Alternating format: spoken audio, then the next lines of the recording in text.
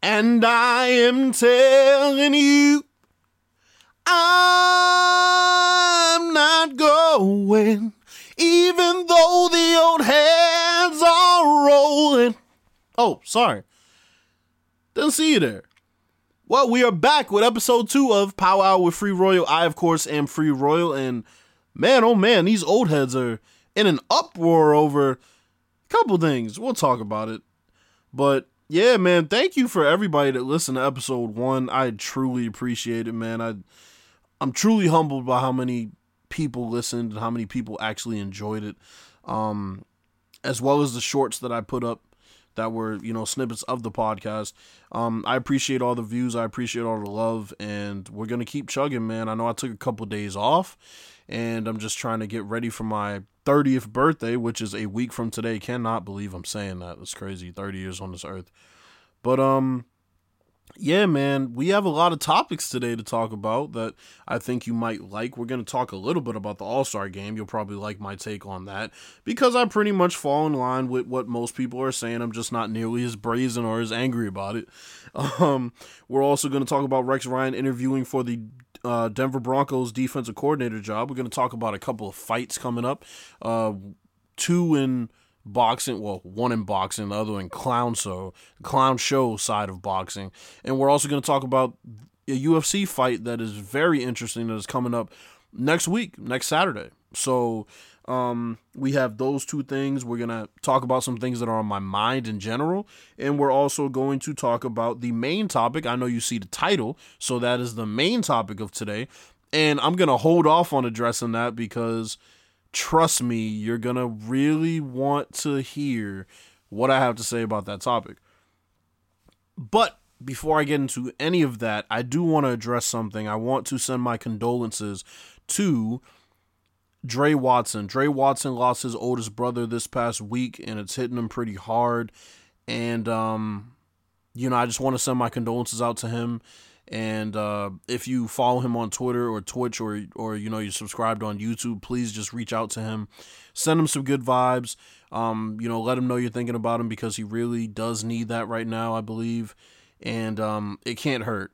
So, for all y'all that listen to me, if you support Dre Watson in any way on YouTube or Twitch or, Twitter, or even if you don't quote unquote support him, just reach out and just let him know that, we're thinking about him.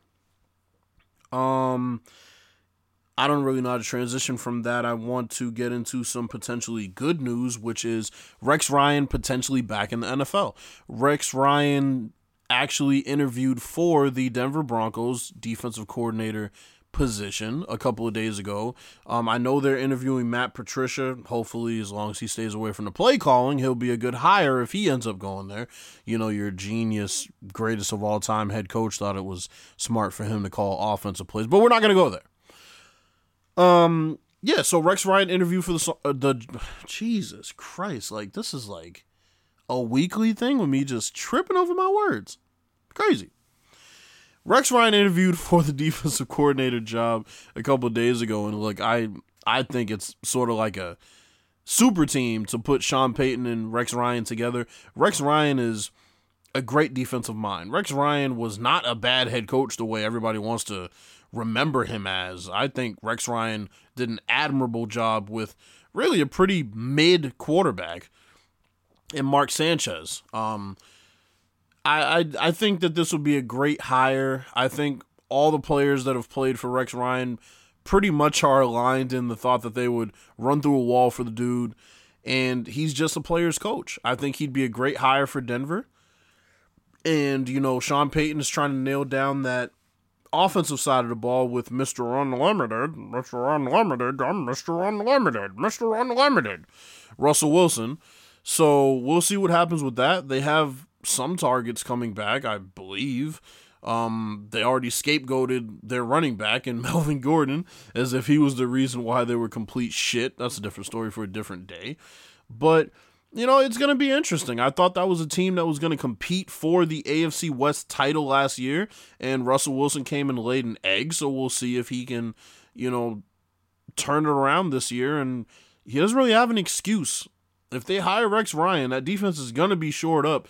He has Sean Payton as his head coach and is probably going to be calling plays. He has no excuse now. Russell Wilson has no excuse. He either has to perform or they need to move on. And I don't know who's going to take on that contract, but shit, I mean, right now they have to have some sort of buyer's remorse. They can act like they don't. Come on. They have to have some sort of buyer's remorse for the way that last season panned out. Moving on from the Rex Ryan topic, I do also want to talk about, like I said, a couple of fights coming up that are pretty interesting. 2 fights and 1 clown show event, of course, hosted by Jake Paul, the fake-ass boxer, the fake-ass professional boxer, the clown troll, along with his bitch-ass brother, Logan Paul. I'm not going to mince any words. I don't like these fucking clowns. Quite frankly, I don't. I don't like trolls. I don't like people like that. Jake Paul fits that, and Logan Paul fits that. They both fit that characteristic. They both fit that label, and if you don't agree, well, too fucking bad. Anyway, so Jacqueline Paul is fighting Tyson Fury's younger brother, Tommy Fury, this weekend. This is a fight that should have happened months ago. Tommy Fury's dropped out for a number of different reasons. Once it was a visa, another time I think it was weight or just, You know, this is why boxing purists can't fucking win if you're a boxing fan. It's because of the fact that this clown show shit, the reason why it exists in the first place is because of the fact that super fights are not being put on with the top fighters in the world. We got three Canelo and Triple G fights. The first 2, okay, fine. The third one was completely fucking unnecessary. But they'll say, oh, well, you got 3 Triple G and Canelo fight. Who gives a fuck about that third Triple G and Canelo fight? I didn't even watch that shit. Triple G isn't on the level of Canelo at this point. In my opinion, Canelo won the first 2 fights. Feel free to disagree. Canelo won those first 2 fights, in my opinion. There was no need for a third one. So what they do is, they build these guys up. And I don't mean to get on a rant, but this, it goes into the overall topic of why Jake Paul versus Tommy Fury is happening. They build these guys up. And I'm talking about the actual pro fighters. They build them up with these fake ass records. They're beating tomato cans, right? On the local circuit. And then they cough up enough money to get their guy on a big time card. He fights on the undercard against another tomato can. And then most times they do some type of publicity stunt to get their name out there, and boom, all of a sudden, they're on. It used to be HBO, now Showtime, DAZN, whatever. And then when they get to the point where people know their name and they're clamoring for a super fight between them and another top fighter, quote unquote top fighter, they don't fight for years. Don't believe me? I would not be surprised if Gervonta Davis versus Ryan Garcia still did not happen. And that's a fight I'm going to talk about. That's a fight I'm going to analyze in a second. Okay. Teofimo versus Loma happened. I can't even count that as really a super fight. But it was a really good matchup. Teofimo's an up-and-coming fighter. Or was an up-and-coming fighter. He won that fight and became a superstar. But 2 fighters that you want to fight each other because they are at their peaks, Errol Spence, Terrence Crawford, when are they going to fight? Still can't get that agreed upon. So that's why this clown show bullshit exists. This is why Jake Paul, with the money he made from YouTube, because people were so fucking, well, I won't say people, kids are so easily entertained by trolls. He took his money from YouTube. He went and found the best boxing trainers that money could buy. And then he found an outlet, which was the UFC retired fighters list, essentially. Because they're all fucking, they're underpaid. And he gets them to come over to boxing, which they've never done before, and fight him so he can puff his chest out and act like he beat somebody. Jake Paul he's probably an average boxer for an amateur. That's what his skill level suggests. He's an average boxer for an amateur. That means any pro-level fighter that he fights is fucking washing him. And I'm not talking about your Billy the Sundance Kid or whatever the fuck, you find some guy down at the local circuit that just, passed a physical and became a pro, because that's how easy it is to become a pro boxer as far as the title pro boxer goes. No. I'm talking about a guy with fights on his resume against other pro boxers. And I'm not even talking about high-level boxers. I'm talking about low-level boxers that fought a level above that little indie circuit that I just mentioned. Any of those guys that fight him are watching him. So here's the thing, right? If this fucking clown wasn't calling out guys that he knows won't ever give him the time of day, I wouldn't really have an issue with this dipshit. I'd just ignore him. But the issue is, he calls out people like Canelo and others, knowing they'll never fight him. And his fans are like, well, he doesn't have to fight a top-level fighter, all while he's calling out top-level fighters. And then you ask him, well, why won't he just fight, a lower-level boxer? Well, he's just a beginner, so, it's like they, right? They say that, and then at the same time, yeah, he should fight Canelo. Why won't Canelo fight him? Canelo's scared. It's stupid. You can't say, oh, he doesn't have to fight a higher level fighter or even a lower level boxer. He could do these little fucking, clown fights with retired UFC fighters that have, hip replacements. He can do that.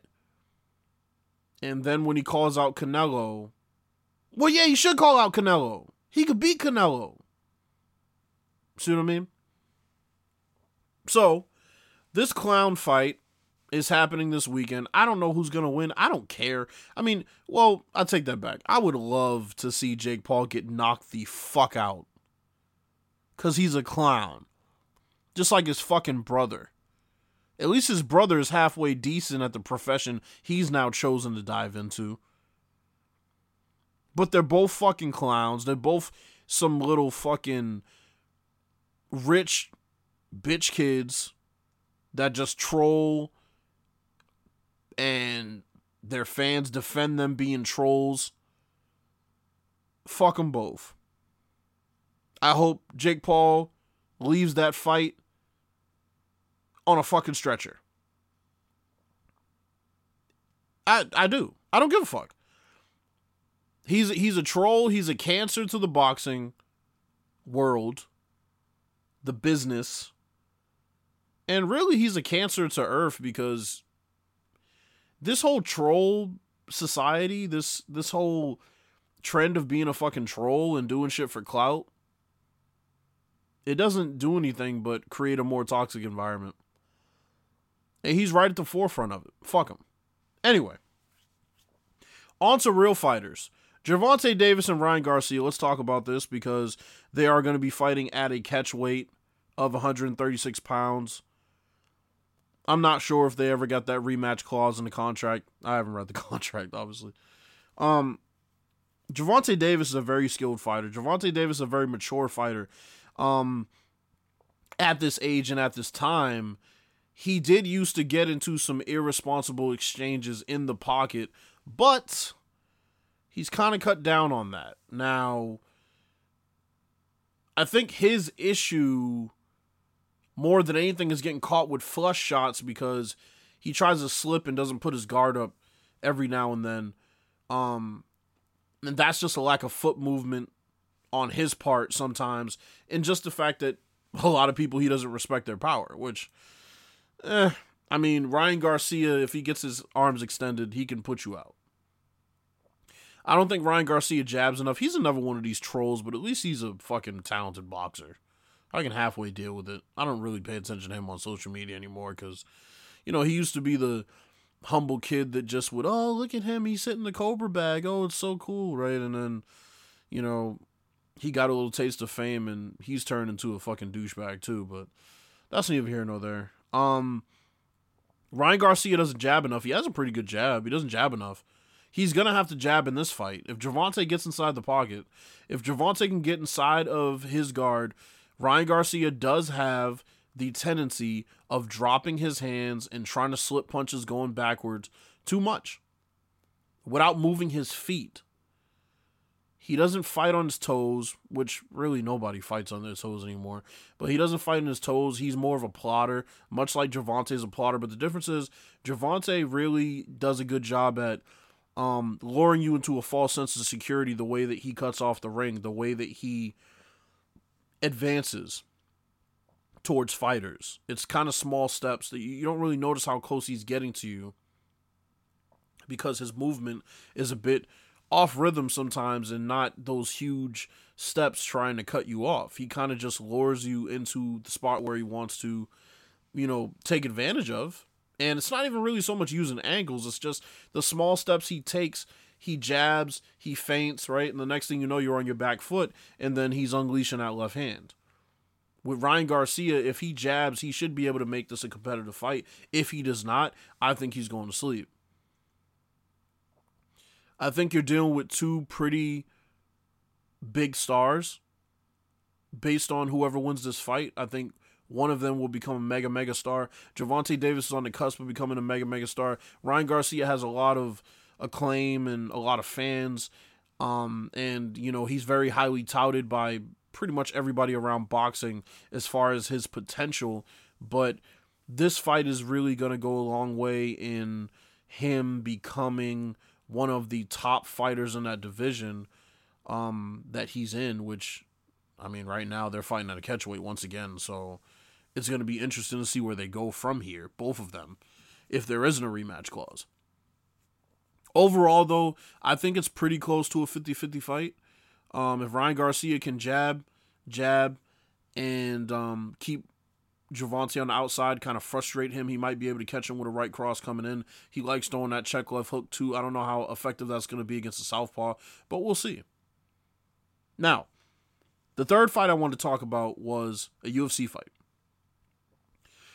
Jon Jones is making his long-awaited return against Ciryl Gane on March 4th, I believe. And it's for the heavyweight title, the vacant heavyweight title. Francis Ngannou, I don't even think is with UFC at this point. He vacated the title, or they stripped him of the title, one or the other. And now, Bones and Ciryl are fighting for that coveted heavyweight championship. Man, this fight, this may be, you know, I know a lot of people love, you know, the hyperbole and overstating things, but I don't think I'm overstating things when I say this may be the biggest fight in UFC history. When you think about traditionally in combat sports, the biggest money is always made by heavyweights. Francis Ngannou became one of the biggest stars in the heavyweight division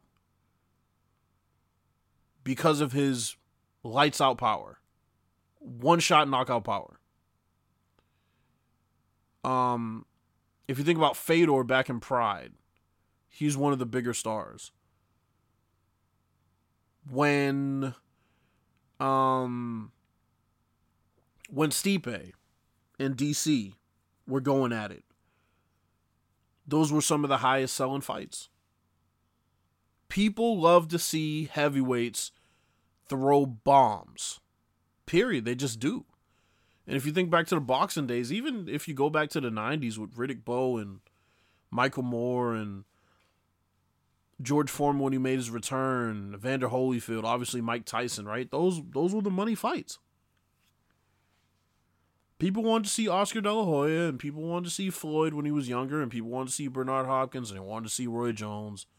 But there's something different about heavyweight fights. There's an uncertainty about how long the fight can go, right? It seems like at any given moment the fight can end because they have that type of power. They're big dudes.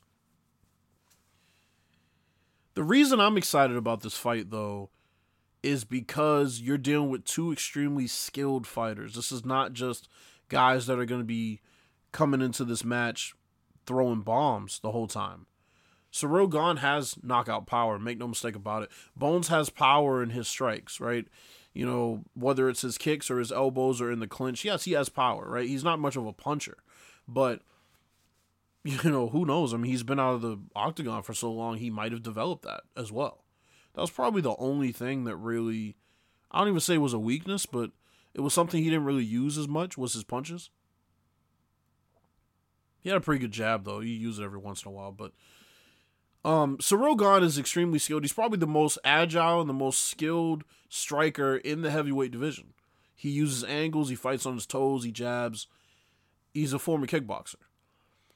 But he's running into a buzzsaw as far as a guy that can beat you at your best skill, which is the scary part about John Bones Jones. John Bones Jones does not try to attack your weaknesses. He tries to attack your strengths, which is crazy. You know, Chael Sonnen was one of the best on the ground. He dominated Chael Sonnen on the ground in their fight. Lyoto Machida. God, I keep slipping up. Lyoto Machida was a great striker, right? Karate specialist. Bones outstruck him. Now, he ended up submitting him, but his goal in that fight was to outstrike him. Rampage. He didn't keep trying to take Rampage down. He tried to outstrike Rampage and beat him in the stand-up. That's just what he does. So, you know, you have a long layoff like this. You're coming back and facing probably the best heavyweight in the world. How many times can Bones come back from a layoff like that and not miss a beat? And this time in a new weight class. It's going to be very, very interesting. That's probably my most eagerly anticipated fight of the ones that are actually booked and ready to go. You have Chandler and Conor down the road. That's going to be an interesting fight. I don't know how much Conor has left. I mean, it's not like he's an old guy, but does he have the hunger that he used to? I don't know. That remains to be seen. But yeah, man, those fights are definitely going to be interesting. Even the clown show that is Jake Paul versus Tommy Fury, that should be what it is going to be, I guess. Moving on. Let's talk about this All-Star game. Oh, man. It was hard to defend this one. I am an advocate for the new guys. I think skill-wise, the average NBA player these days is worlds better than the average NBA player from the 80s or the 90s or even the 2000s. They just are, right? Skill for skill. But this All-Star game and the lack of defense, the lack of defensive effort, the lack of competitive desire that was displayed in this All-Star game was embarrassing. 184 to 175, Team Giannis took this one. Giannis played one possession and then sat for the rest of the game. He's still dealing with a hand injury, wrist injury. LeBron hurt his hand going up to block a shot in the second quarter. He did not play the second half. Missing from this game, Giannis, KD, Zion, Steph, and LeBron for the second half, all out of the All-Star game. None of them played. Or LeBron, like I said, didn't play in the second half. Pretty rough. That's a lot of star power to be missing. That being said, there had to be somebody that wanted to play defense, that wanted to up the competitive environment. Nobody did. This was abysmal. It was not entertaining. It was like the best way I could describe it, it was like a tired run after practice with the team, where practice ends and it's like, hey, you want to stick around and play fives? Yeah, sure, why not? And you come down and just take whatever shot you feel like taking, step back three, take a shot from half court, right? You're fucking around. That was this entire game. The reason why Team LeBron kind of, in a way, made a comeback is just literally because Team Giannis kind of called off the dogs and just started fucking around. Because at that point, they had a target score and Team LeBron really had nothing to lose in the fourth quarter, so they made a little bit of a comeback, but this game was not entertaining in any way, shape, or form. The old heads were just besides themselves when this game was over. Oh, this is terrible. This is just a microcosm of how they play these days and take a bunch of threes and nobody playing defense. Yeah. Relax. Take your fucking meds. Put some icy hot on. Sit down and shut the fuck up. This is not what it's like in an average NBA game, okay? This was fucking abysmal, I agree. But let's not overstate it, okay? That being said, if this is the effort that we're going to continue to see in future All-Star games, they need to start adding some stakes to these games. And no, I don't mean prime rib. They need to start adding some consequences, some incentives, so these guys have a reason to give effort defensively, to give effort in general. This year proved that these guys don't feel any urge to play hard in these games, to make these games competitive. And I actually like the setup that the Rising Stars game had, which was they literally just played to a score. That was the entire game. They played to a score. They didn't have time. I feel like if you did that with the NBA All-Star game, it might be more competitive.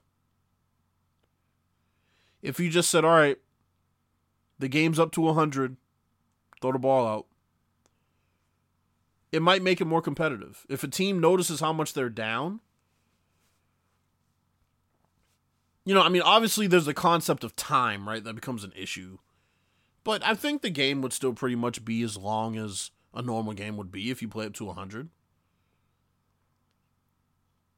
I just think when you have a timed event like this, they're kind of just waiting for it to be over.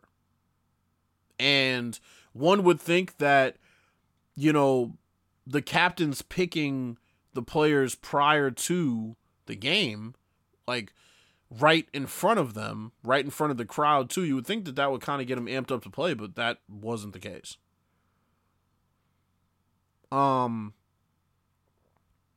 Another issue that I didn't really think about until just now was, how excited could you be to play with certain guys if you didn't know who you were going to really be teaming up with until that moment.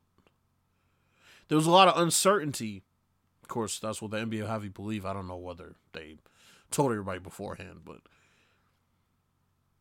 if we're looking at it on surface level, there was a lot of uncertainty as far as who's going to be on whose team.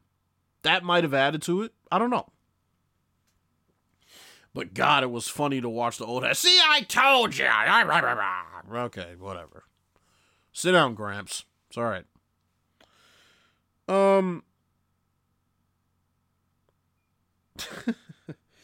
Another thing I had to talk about as far as these older people.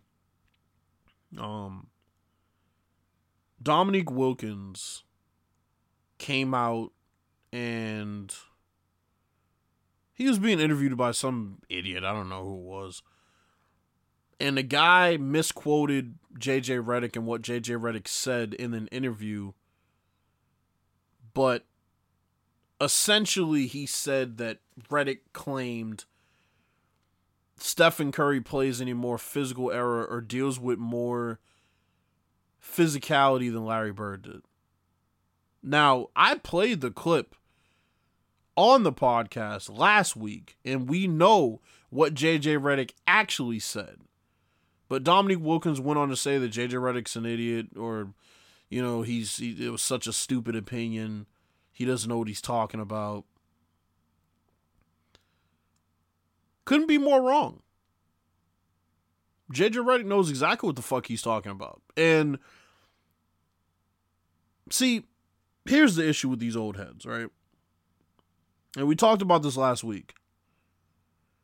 This whole thought process that you have to see something live is fucking stupid. These motherfuckers were 4 or 5 years old.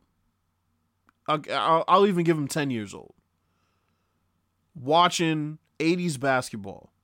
And they think that their 10-year-old opinion that is now a 40, 50-year-old opinion based on 30 years of nostalgia. They think that that is better. Their memories and rose-colored glasses and nostalgia. They think that is more valid than a person like me, who's 30 years old, watching the game unbiased on YouTube with 30-year-old eyes. Not 10-year-old eyes, and then 30 years later, I'm talking about what I remember. No. We're talking about 30-year-old eyes watching basketball that occurred back in the 1980s. How is that not more valid? Did the tape change? Did they magically try to not shoot the gap against Larry Bird and pick? I mean, come on, bro. Let's look at the game that he scored 60 against Atlanta. Warm-up jump shots. Nobody was fucking checking him. They make you think that, or they'd have you think that it was the fucking Wild Wild West out there. They were just, you know, oh my God, defensively, everybody was clamping. It couldn't be further from the truth. It couldn't be further from the truth. Everybody was not clamping. People were going under screens on Larry Bird and some of the other best shooters in the league. And you're calling that clamping? Because motherfuckers were allowed to hand check? I mean, come on, bro. Like, let's be fucking real for a second. The level of physicality from back then is overrated as it is. Because those flagrant fouls weren't happening every 2 seconds the way when motherfuckers want to put this montage together. Oh, this is when grown men played in the league. Motherfucker, you don't know what a grown man is. You sure as hell can't look in the mirror and find one. So don't talk about, well, this is when grown men played in the league. No, you're a fucking idiot. They put together these montages of flagrant fouls as if they happened every game. They did not. They didn't. A lot of times, you will see these dudes, and you can go and look up the highlights, and you can go and watch the full games. I've done both. These dudes were having picnics at the fucking hoop. So I don't want to hear that shit. Anyway, and I feel like I'm going to have to keep addressing these old heads weekly. It might just become another weekly segment. But as far as my current weekly segment, let's talk about some things that are on my mind. I need a break from football. First thing that's on my mind. You know, the USFL is coming back. The XFL is back. And I can't help but think, like, I need a break from football. I can't watch it 365. I just can't. I hope for the best with the USFL and the XFL. I hope that the NFL can adopt the XFL's, kickoff rule and their kickoff format so that they don't just eradicate it completely. I hope that guys from the XFL and the USFL get looks from NFL teams. I hope that these two leagues thrive. That being said, I will probably be supporting from a distance. There's 17 weeks, and I talked about this last week, there's 17 weeks of football. And then there's the playoffs. And then there's plenty of time for you to miss the NFL. March, April, May, June, July. Right around July, start to get the, itch to watch football again. August comes, boom, preseason games. But there's time to miss it. But if you're watching football year round, there isn't time to miss it. And for me, I'm not a football head to the point where I could just keep watching year round. I just can't. It's too much. That was something that was on my mind. Watching these leagues kick off. I just thought, like, damn. The people who can watch football year round, God bless you, because I can't. The other thing that was on my mind, and really part of the reason why I took a couple days off and didn't record the podcast was, just thinking about these past 30 years, man. It's about to be 30 years on this earth next week. And, just processing a lot of stuff that's happened throughout my life and thinking about goals I want to accomplish this year and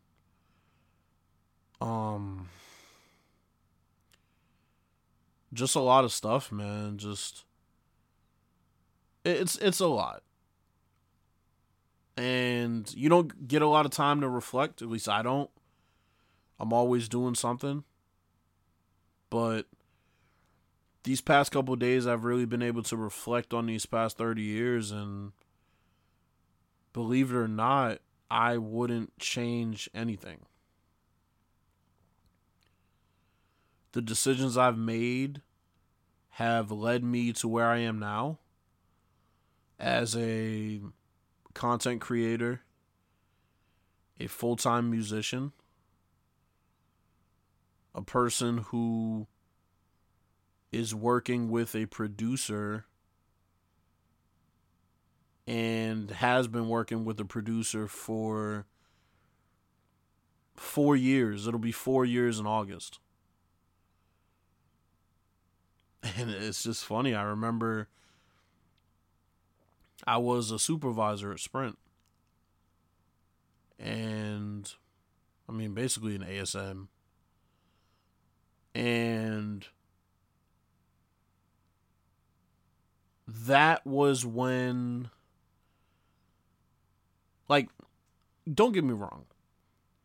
If you want a job where you're not doing anything, get into the cell phone business. Get into the phone carrier industry. Because there are going to be a lot of days where you're not going to have to put in a lot of work to get sales. Or people just ain't going to come in. One or the other. If you're one of the sinking ship phone carrier stores, if you're with one of those companies, you're just basically going to be chilling, getting paid to fucking do nothing. But anyway, I have known since I was a kid that I wanted to do music. That's what I wanted to do. Kept pushing it off, kept pushing it off, kept pushing it off, just kicking that can down the road. And you know how you have a moment of clarity where you are prepared to make a decision and not give a fuck about the consequences? There's no negatives in your head. There's only positives and upside, right? Like, other days you would have weighed the negatives and the positives. So you already have them in the back of your head.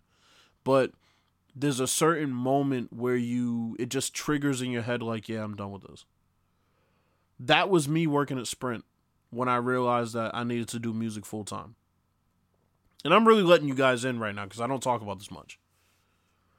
But from TSA to being a chair car driver to working at Sprint to my first job at Walmart, I was always kicking that can down the road.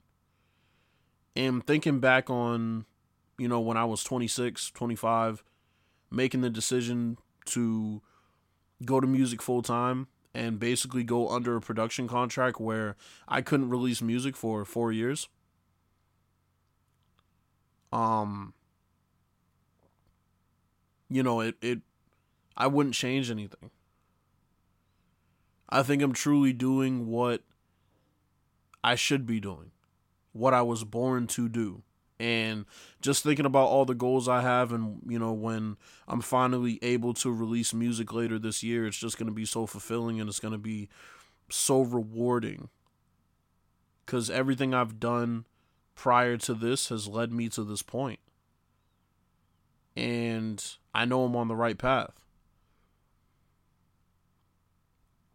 So that's, just pretty much what's been on my mind for the past couple of days, just achieving these goals and, doing what every musician wants to do, what every true musician, in my opinion, wants to do, which is to have millions of people, billions of people worldwide hear your music, hear your art, experience it, love it, soak it in, replay it, save it, buy it, cherish it, and never let it go.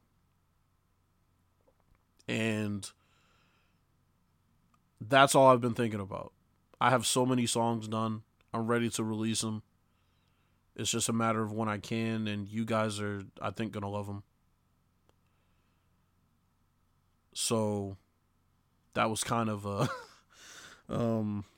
peek inside of my brain for the past couple days and a peek inside of my world for the past 4 years. It's been hard. It's not easy being a full-time musician, especially when you're an up-and-coming indie artist. It's just not. Especially when you aren't allowed to release music. As far as the music, like, going into your project, your upcoming project, like, it's tough. No, most people don't even know that I do music on Twitter. I don't really talk about it because it's kind of like the boy who cried wolf after a while. I'm going to release music, right? And they're like, okay. It's like, nah, like, I really am. But you have to be close to me to know, like, how much work I put into the shit. And I just want to get to the point where folks who don't really know me personally can experience, my talent and my, my God-given gifts and the message that I want to spread. But let's move on from that. That was, a couple things that was on my mind or were on my mind. And we're going to get into the meat. Pause.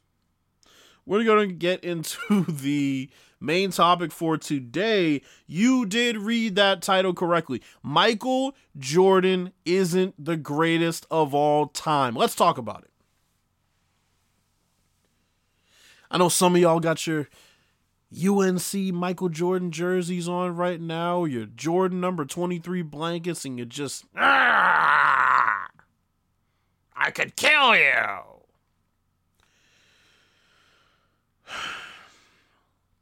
Let's talk about this. There is no greatest of all time.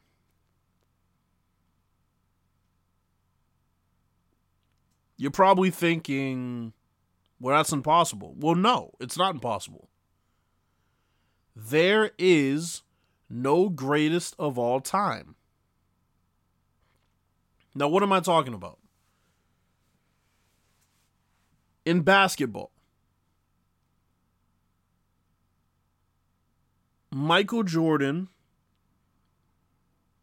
doesn't have the most MVPs.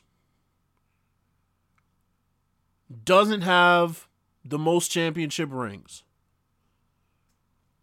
Hasn't scored the most points in the history of the league. So what makes him the undisputed greatest of all time? What makes him the greatest of all time, period? You didn't win the most. You didn't score the most. You didn't win the most prestigious prize in the history of the league the most times. See, people don't think about this stuff. And you're allowed to have your opinion, but understand that opinions are just that. They're opinions. And this is an opinion, this is a thought process that has been fed to people for ages now. The media does a very good job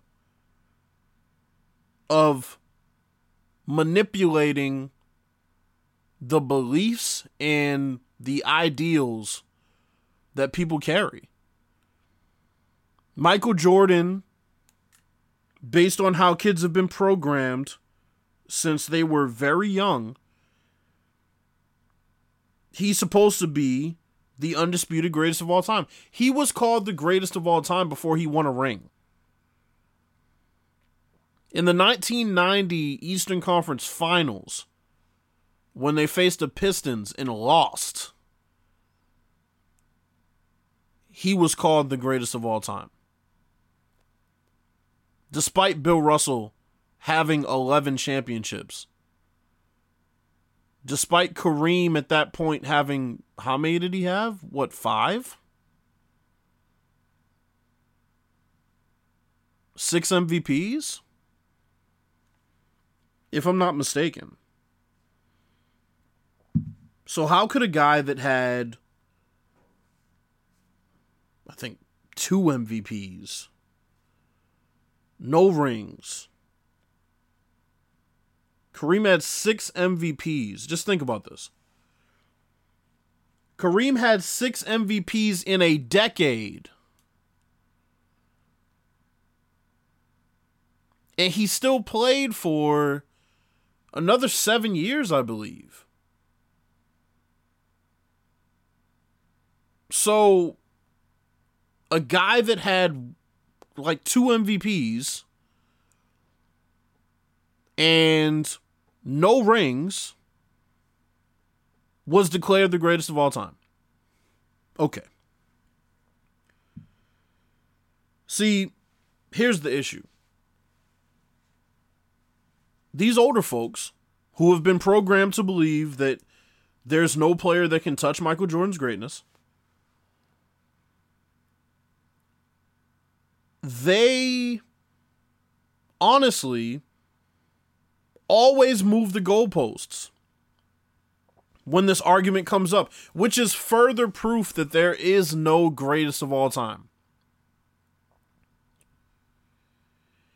If you have to change your criteria or your argument every single time a new player comes up, if you have to move the goalposts every time a player that you don't like achieves something to inch closer to your favorite player, your most coveted player, you don't even believe that he's the greatest of all time. And subconsciously, you don't believe that there is a greatest of all time. The league is so vastly different now compared to when Michael Jordan played. And I'm not a fan of hypotheticals. So we're not going to talk about what Michael Jordan's stats would be if he played in the three-point era. We're not going to talk about what his stats would be if he didn't play with the ability to isolate in the ISO ball era that I call it, because that's what it was. The ISO ball era, aka the illegal defense era. We're not going to talk about what his stats would be if he didn't play in that era. I'm not here to take anything away from Michael Jordan. I'm here to open your eyes to how foolish some of you sound. Okay, so let's talk about this. Michael Jordan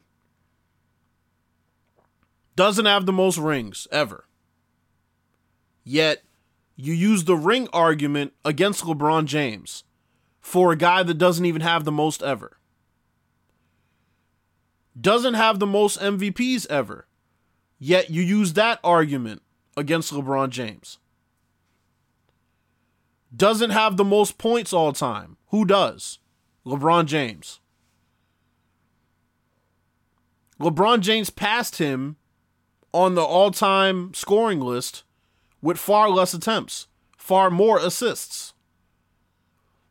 What argument do the Jordan stans use? Yeah, but how many games? Well, it doesn't matter because we're talking about attempts. Who cares how many games he played? That means nothing. How many shots did he take? So then you know what they say? Well, he took all his shots at the rim. Well, he takes more threes than Michael Jordan does. Shoots a higher percentage too.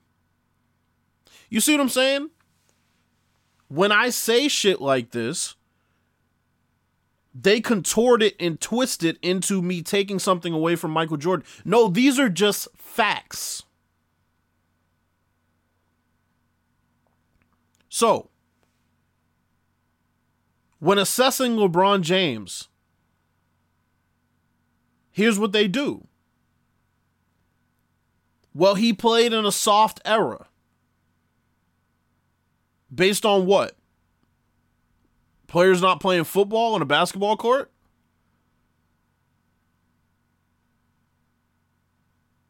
I'm truly interested to hear what the debate is and what the facts are behind the fact that this era is, behind the opinion, I should say, that this era is so-called soft on the court. Well, you can't touch anybody. Well, I saw freedom of movement blocking calls called when people were hand-checking Jordan, back when you were allowed to actually hand-check. So explain that. Michael Jordan took 13 free throws in a season per game. You want to talk about how many free throws he would take these days? We talked about this shit last week. So my point is, you notice how they move the goalposts every time? I haven't even gotten to the rest of how they move the goalposts. And just to be clear, LeBron James is not the greatest of all time either. I'm getting to that.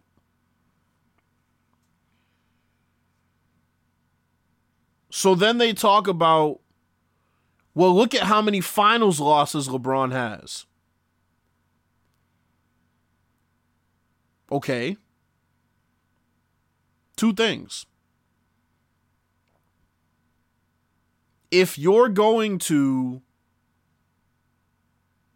bash LeBron for how many finals losses he has individually, why would you not also give him credit for leading most of his teams that made it to the finals in all statistical categories? Well, you can't do that because then that would mean you had to be consistent. And we can't have consistency around here. Let's see, what else do they throw out there? Okay, here we go. He choked in 2011 finals. Did you know there was a series against the Pistons where Michael Jordan scored 0 and 1 points in consecutive fourth quarters? You didn't know that, did you? That's because they bury it deep beneath all the praise that they heap on him.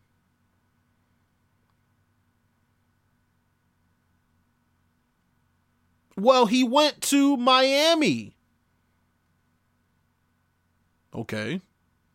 Jordan was going to go to New York in 96.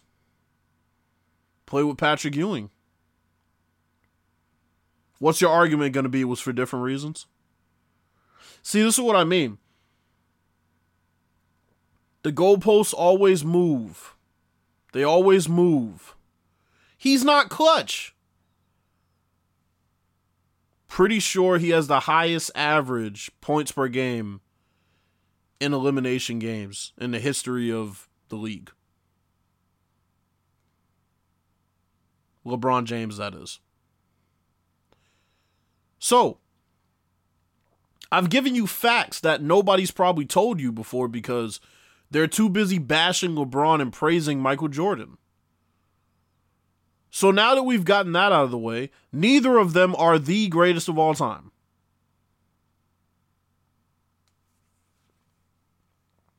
Kareem Abdul-Jabbar, 6-time NBA champion, 2 times Finals MVP, 6-time Most Valuable Player, 10-time NBA All-First Team, 2-time scoring champ, 4 times block leader. And honestly, he actually won 2 rings as an assistant coach on the Lakers during the Kobe era, 2009, 2010. But we're not going to count that. So, he has as many rings as Jordan. More MVPs than Jordan. And for 30 plus years, 40 years, whatever it was, I'm not great at math, 40 years. Yeah. He was the all-time leading scorer in the history of the league. So tell me why, again, nobody could measure up to Michael Jordan.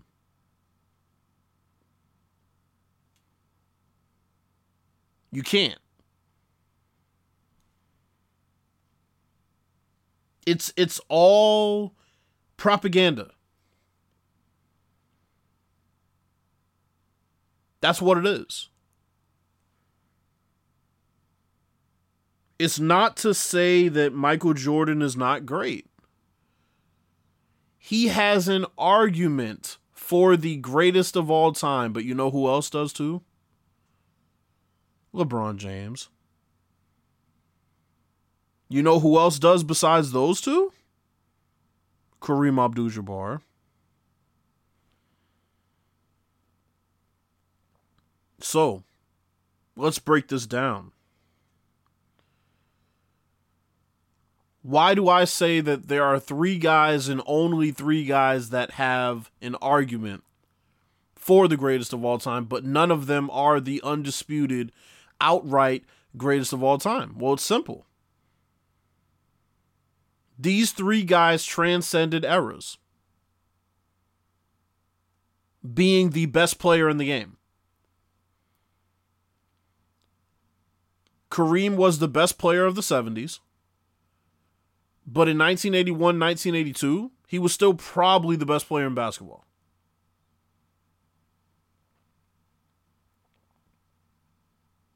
And Michael Jordan was already a top 5 player in the Bird and Magic era. He wasn't the best player. I'm not hearing that bullshit. But he was one of the best players, top 3 in the league by about 1988.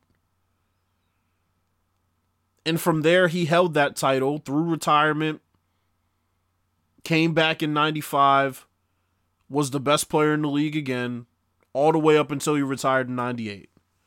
He transcended eras.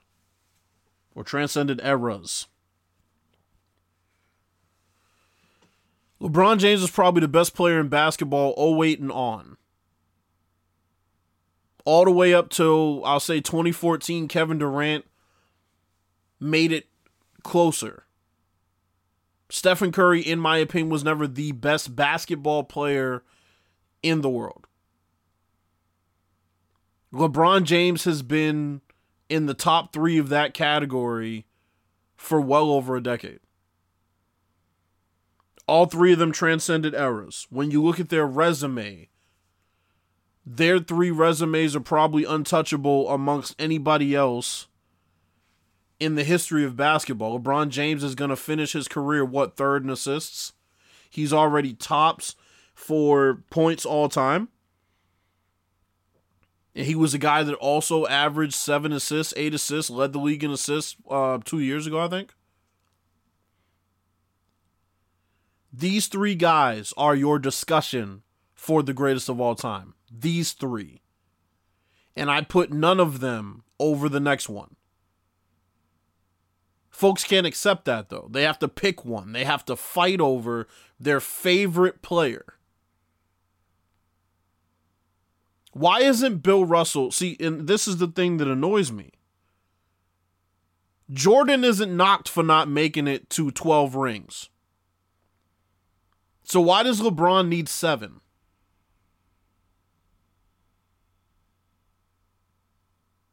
Jordan isn't knocked for not having 6 MVPs. Why does LeBron need 6 to have one more than Michael Jordan? That's the shit I'm talking about. When you talk about resume and the level of consistency, these 3 are unmatched. Now, if you want to talk about skill, that's a different conversation. Dictating pace, having an impact on the game, eye test. Okay, yeah, Larry Bird and Magic come in. But, once again, because of how different the game is played these days, you can't say there's a greatest of all time unless there's a guy that has the most MVPs of all time, the most championships of all time, and the most points of all time. Then that means you completely and utterly dominated the sport across all generations. But Jordan didn't. And look, you can go back to the whole, well, Bill Russell was hoarding players. Well, not Bill Russell, but Red Auerbach was hoarding players, and it was an unbalanced playing field, and there was no free agency, and yada, yada, yada. Okay, fine. But we can't argue hypotheticals. We can't talk about what would happen if there was free agency back then. There was not. Period. So don't argue the hypotheticals with me because I'm not trying to hear it. We're talking about what actually happened. Did LeBron James' team actually lose the 2011 finals? Yes, they did. Did Michael Jordan miss the playoffs in his rookie season? Yes, he did. Did he get swept? Did his team get swept? So I hate saying that, right? Even about Michael Jordan, as much as you stands make me sick, I will assess players unbiased. Did Michael Jordan's team get swept by the 1986 Celtics? Yes, they did. But all anybody talks about is him scoring 63 points. It's less about Michael Jordan to me, right? Because I'm a huge Michael Jordan fan, the player. Person's a completely different story. Not even going to address that. My podcast isn't about that. If that was the case, I'd talk about how Karl Malone was a scumbag piece of shit rapist and a deadbeat. But I'm not gonna talk about that. Michael Jordan is the player. There's nobody ever better. But he has equals as far as resume. And that's my point. Michael Jordan is not the greatest of all time. Does he have an argument? Absolutely. As good an argument as the other two. Remember that. Don't lie to yourself and tell you that this dude is head and shoulders above everybody else who's ever played basketball. You're wrong. You're flat out wrong. The facts tell me and should tell you that you are wrong.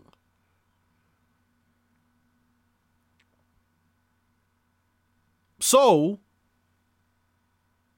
I don't want to hear any more about this LeBron versus Michael Jordan debate. And ESPN is already raised off of this shit, right?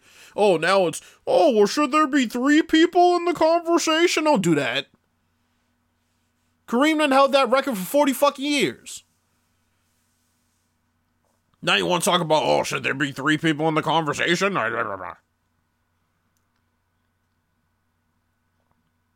People are starting to come around to the idea that LeBron is in that conversation.